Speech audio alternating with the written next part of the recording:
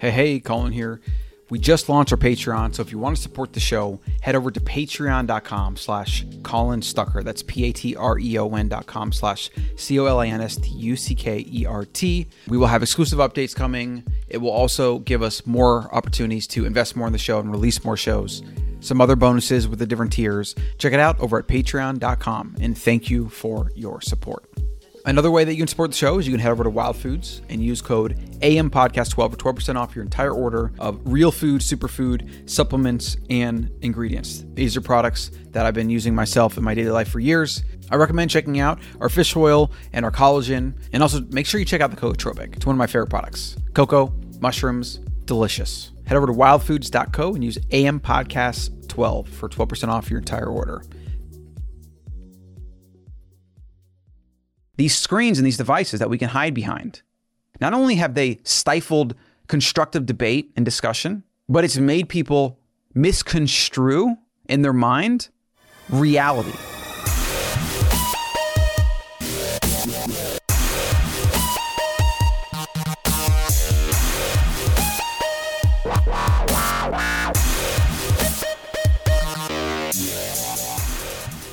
Martial arts training. None. Take everything you've learned, throw it away. Okay. Take away all your physical training. Okay. You walk into a room full of people.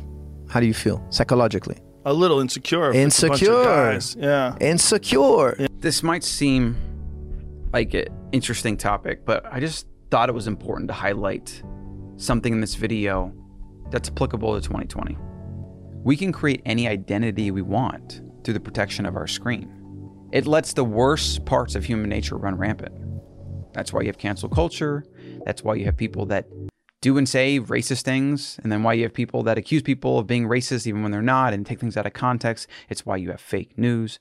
It's why you have sensationalist headline, fear-mongering propaganda, BS, fueled by big pharma, big food, perpetuated by big tech, and all the things that are going on that most people should be a little bit aware of at this point. But I'm not so sure because I don't interact with the average American, so I don't really know what they're aware of. Violence is something that is part of nature. It's part of other animals in the animal kingdom. A lot of other things eat other things. It's a violent act to get eaten alive. Humans have been killing each other for hundreds of thousands of years, and we still do to this day. The thing about violence in the hunter-gatherer context is it was the ultimate arbiter of maintaining the status quo. It kept people in check. It destroyed bad ideas if they were a threat to the group's survival. Today, through the protection of the internet, and even by hiding in certain things that are considered okay, like joining the SJW mob or the outrage mob, and just hiding within the sea of outrage as just another person perpetuating some narrative that have enough people to protect it and enough corporations and people cowering in fear that they might be the target of it. You have the removal of violence, and you have the perpetuation of this kind of behavior as a result. I'm not condoning violence. In our modern world, there are times when you need violence, though. If somebody threatens me, my family, or I am attacked, you better believe I'm channeling violence. As much is needed, or even an over amount of violence, if I feel that life, liberty, or limb, or family is at risk. If you feel threatened, if your life feels threatened, there are laws in place. I don't recommend testing those laws because you never know what a jury is going to say. I mean, nowadays, juries and judges, it's all political. People think political. They think what the computer tells them to think. Whatever's okay, whatever the mob tells you is okay, that's the way people think. And if it's not okay, that's what people condemn.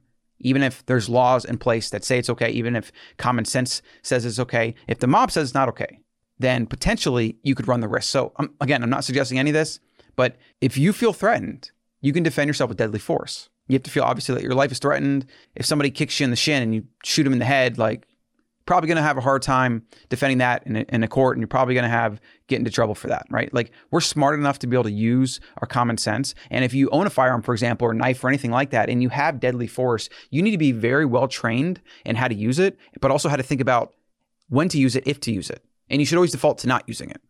Now, that being said, let's just talk about physical violence. Punching, kicking, not generally something that's going to be life-threatening, but it can happen. People do get punched and get knocked out and fall and crack their head and die. Like this stuff happens.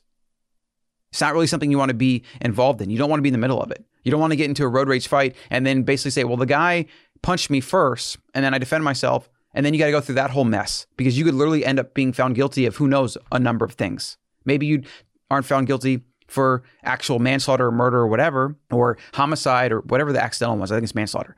But maybe you are charged for a felony for reckless endangerment, or you hopped out of your car and you're speeding fast and it led to this. Like, there's a lot of things to which if you accelerate aggression, you can definitely be charged with crimes. Back to the point here. So he's talking about being insecure in a group if you don't have training. Now let's go to this next one he's talking about. And this is just to highlight how violence, one, exists. It's a very real thing. And I think the internet and our perceived safety from laws and law enforcement leads people into false sense of security to which they think they can say anything because nobody's going to attack you, right? Because there's laws and there's police and whatever. But when it's you and someone else and you're in some area where there's probably not police around or whatever, things can happen instantly, to which no cop, no pedestrian, no person is going to protect you. And it might be too late to protect you anyways. I believe it's like some absurd number, like 90% of 911 calls, asking for police or protection show up too late. I mean, they literally show up after something happens. And if you think about how these type of things happen, they usually happen very quickly, sometimes without a moment's notice. They're not lasting for hours on end or 30 minutes waiting for the cops to show up or whatever. Well, I think that would stop a lot of bullying. And I've said this before, but I think it's counterintuitive to people. They think that bullying is a mean person, and if you taught them how to fight, they become meaner. But I don't think that's the case. I think bullies are insecure. Yes. Yeah, I think if you took away that and they got to really establish through training that they have character and that they're worth something and they don't have to be insecure and they build up this confidence, you wouldn't see them going out and picking on people. I've had so many parents tell me, I don't recognize my son when he's with you. He's so disciplined, he's so kind, he's soft-spoken. He's like at home, he's an animal. He acts up. I'm like, really? Well, here, if you did that. This point about bullying it's a little bit too simplistic. I don't believe that bullying is just about insecurity. I actually believe that we have an innate desire to make everyone equal. This is a result of our fiercely egalitarian hunter-gatherer past. All right. So if you went above or try to be a big man or have an ego, you would be shamed, criticized, condemned, maybe even clubbed or beaten or exiled potentially, because higher level status would be somebody that would hoard resources, that would put the group's survival at threat. Therefore, people would do things to bring you down. And usually shame and ridicule and comedy and making fun of people, those are very powerful motivators for this very reason. Now, what about on the bottom side? Like for people that are not pulling their weight, or they have those certain tendencies that maybe they're different, or in fact, different's a big one. If you actually think about being different, the fact that humans are naturally tribalistic and that we want that fiercely egalitarian, which means just literally equal as possible, meaning we don't want anyone above and we don't want anyone below. So when somebody's different, doesn't think the same, shows certain traits that stand out from the crowd or from what's established as normal, they are attacked, ridiculed, condemned. Obviously, in our world today, we have this society and certain things in place and certain protections where we can actually let our individuality flourish. Back then, though, in hunter-gatherer times, you weren't really an individual. That was kind of counterintuitive to letting the group survive or allowing the group to survive. That was pretty much counterintuitive to group survival. So you wanted as a homogenous, equal, steady, toe the line group as possible. So bullying, I believe, is actually a result to bring humans to the same level. Obviously, bullying channels some of the ugly parts of human nature. That feeling of having control over someone. These are things that, when left unchecked, can run rampant. Humans, if you think about it, are like any other creature in nature. They're trying to maintain homeostasis and trying to survive in this environment. Violence, shame, ridicule, and or the threat of violence. And a lot of what he's talking about in this video is the threat of violence. It's not even violence itself. It's the threat of violence. We're all mechanisms to keep things like this. And the guy punched the back of my seat. I swear to God. I leaned back. He had a laptop on his tray. Yeah. When I lean back, it crushes the laptop. Like, I don't know, the guy has a laptop. I'm allowed to lean my seat back. I lean it back. The guy pushes, like, he palmed it hard, like, boom. And I was like, excuse me, sir, is there a problem? He's like, don't lean your chair back. I'm like, whoa. I'm like, this is a guy who's never gotten a beating in his life. The way he talked to me was so rude. I was like, dude, man. Like, I would never talk like that to somebody. Never. Why? Because you learn through martial arts, like, respect everyone, man. Respect is huge. One day you're the hunted, the other day you're the hunter, and it's just like the way life works, like, have respect. Why should, like, this guy's instigating a fight now. We know what violence is. It could be really bad for one of us here. Like, why would you want to go there? Just Over say, a laptop movie? Yeah, you just say, I would have been like, sorry, sir, my fault, my apologies. I would have bought the guy, I would have bought him whatever he wants. Like, I would have took care of it. Like, I would have been nice to him about it because we know the realities of violence. Like, some people don't know the realities of violence. Like, I've seen people like on video, they're in a certain situation and they act all crazy. Hey, this might spark some violent event here. Yeah. Like, you don't want this. You don't know what violence is. You've seen it on TV. You've seen it in a movie. You think what? This is also what you're saying a lot with the 2020 protesting. People go into these things thinking they have this reign because they might have some kind of narrative support, media support, corporate support for things like BLM and things like that. And then so they further perpetuate this craziness, like throwing things at cops, attacking them, maybe even bringing guns and weapons to these protests. And it just leads to really dumb things. I mean, you hear the quote all the time, play stupid games, win stupid prizes. But I don't think people quite realize how stupid of a game it is and how stupid and tough the prizes are. And this is also what he's talking about, the reality of violence. People don't understand the reality of violence.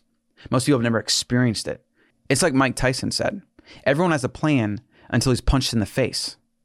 So the reality of violence here and what he's highlighting is a bigger concept applying to all of society right now.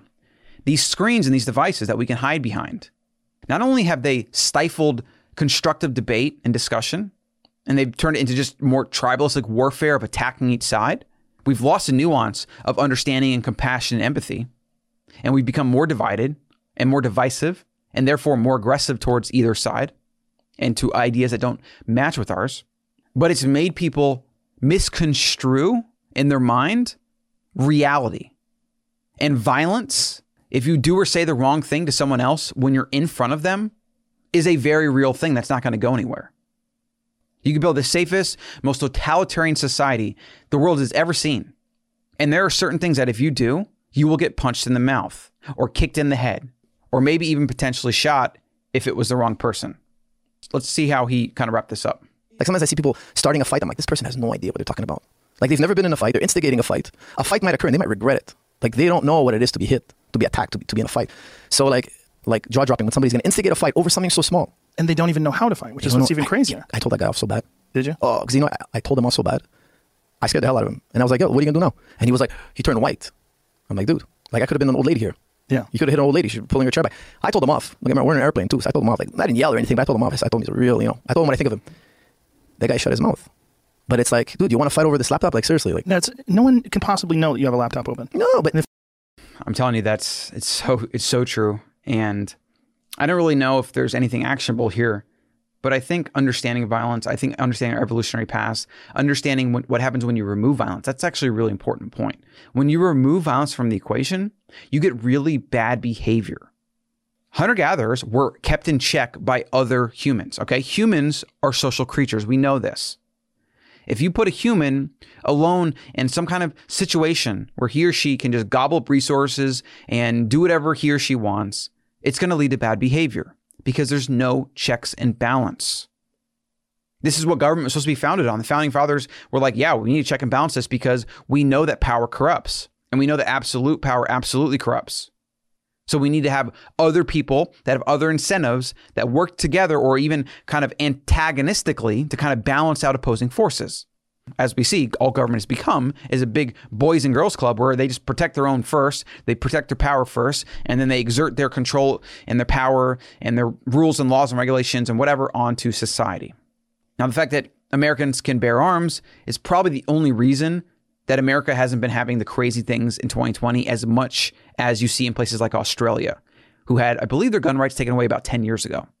And you see the police running around like literally stormtroopers doing insane things, arresting old ladies in the park because they're not wearing a mask or some other nonsense, arresting a surfer not wearing a mask or not respecting social distancing or quarantine laws or whatever. It's just unbelievable. It really is unbelievable. This idea of violence really applies to a lot of facets of human life.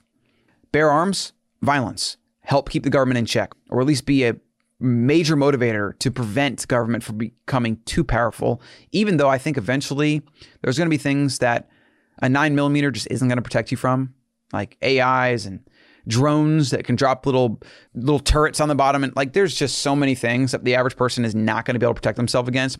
And it's why, the future of any established world order or major superpower is very, very scary for the future of humanity. Because these things, as you've seen, power always has to get more power. It always has to protect its own power. So keep that in mind. Respect the threat of violence. Understand where it comes from. Understand what the internet does when you remove violence, or what any situation does when you remove violence, or you remove other humans to keep you or other people in check. The internet, by default, is something that separates us because it quite literally separates the physicality of being in front of somebody. I'm literally talking to a camera. There's nobody in this room. I can say anything I want, and I can put it on the internet, and people can comment and do things like maybe try to report or whatever, but they can't stop me from saying this, and they can't influence my ideas, and they can't challenge my ideas. Maybe my ideas are terrible. They can't challenge them. And it leads to bad behavior. It leads to bad ideas. It lets sociopathic, psychopathic tendencies flourish. And it really just warps the human mind. It's why I now believe the internet is the greatest existential threat to humanity.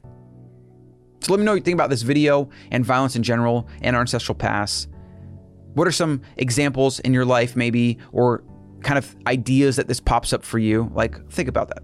Let me know. Drop it in the comment below. Subscribe for more videos. I'm putting out basically a video a day at this point, and I'll see you in the next one. Please always remember that the members of the Ancestral Mind podcast are not, in fact, medical professionals. They're not doctors. They're not nutritionists. They are simply providing this entertainment for you to do your own research and to entertain yourselves. So please consult a physician before changing your diet. Not everything works for everybody. And make sure you always do your own research on everything you hear on this show and outside.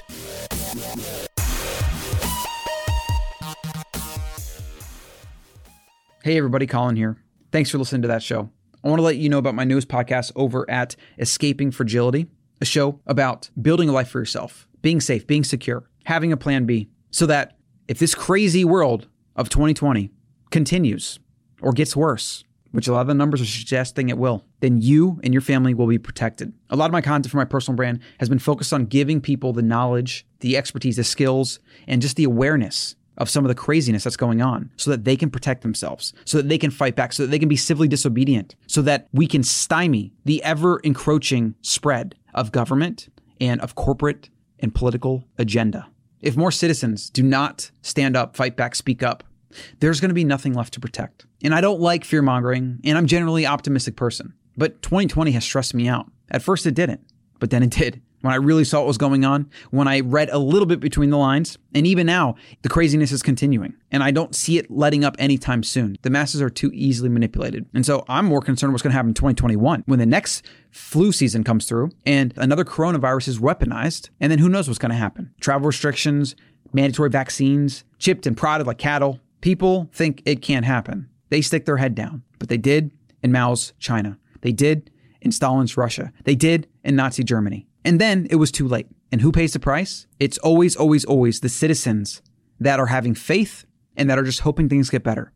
They're the ones that always pay the price. So the first thing we can do is protect ourselves and our family, have our plan B, have an escape option, and then we can help others. Head over to Colin.coach, get on the AM5 newsletter. You'll get all the shows every week. And you can also find me on YouTube and iTunes or Spotify or Google Play. Get prepared before it's too late.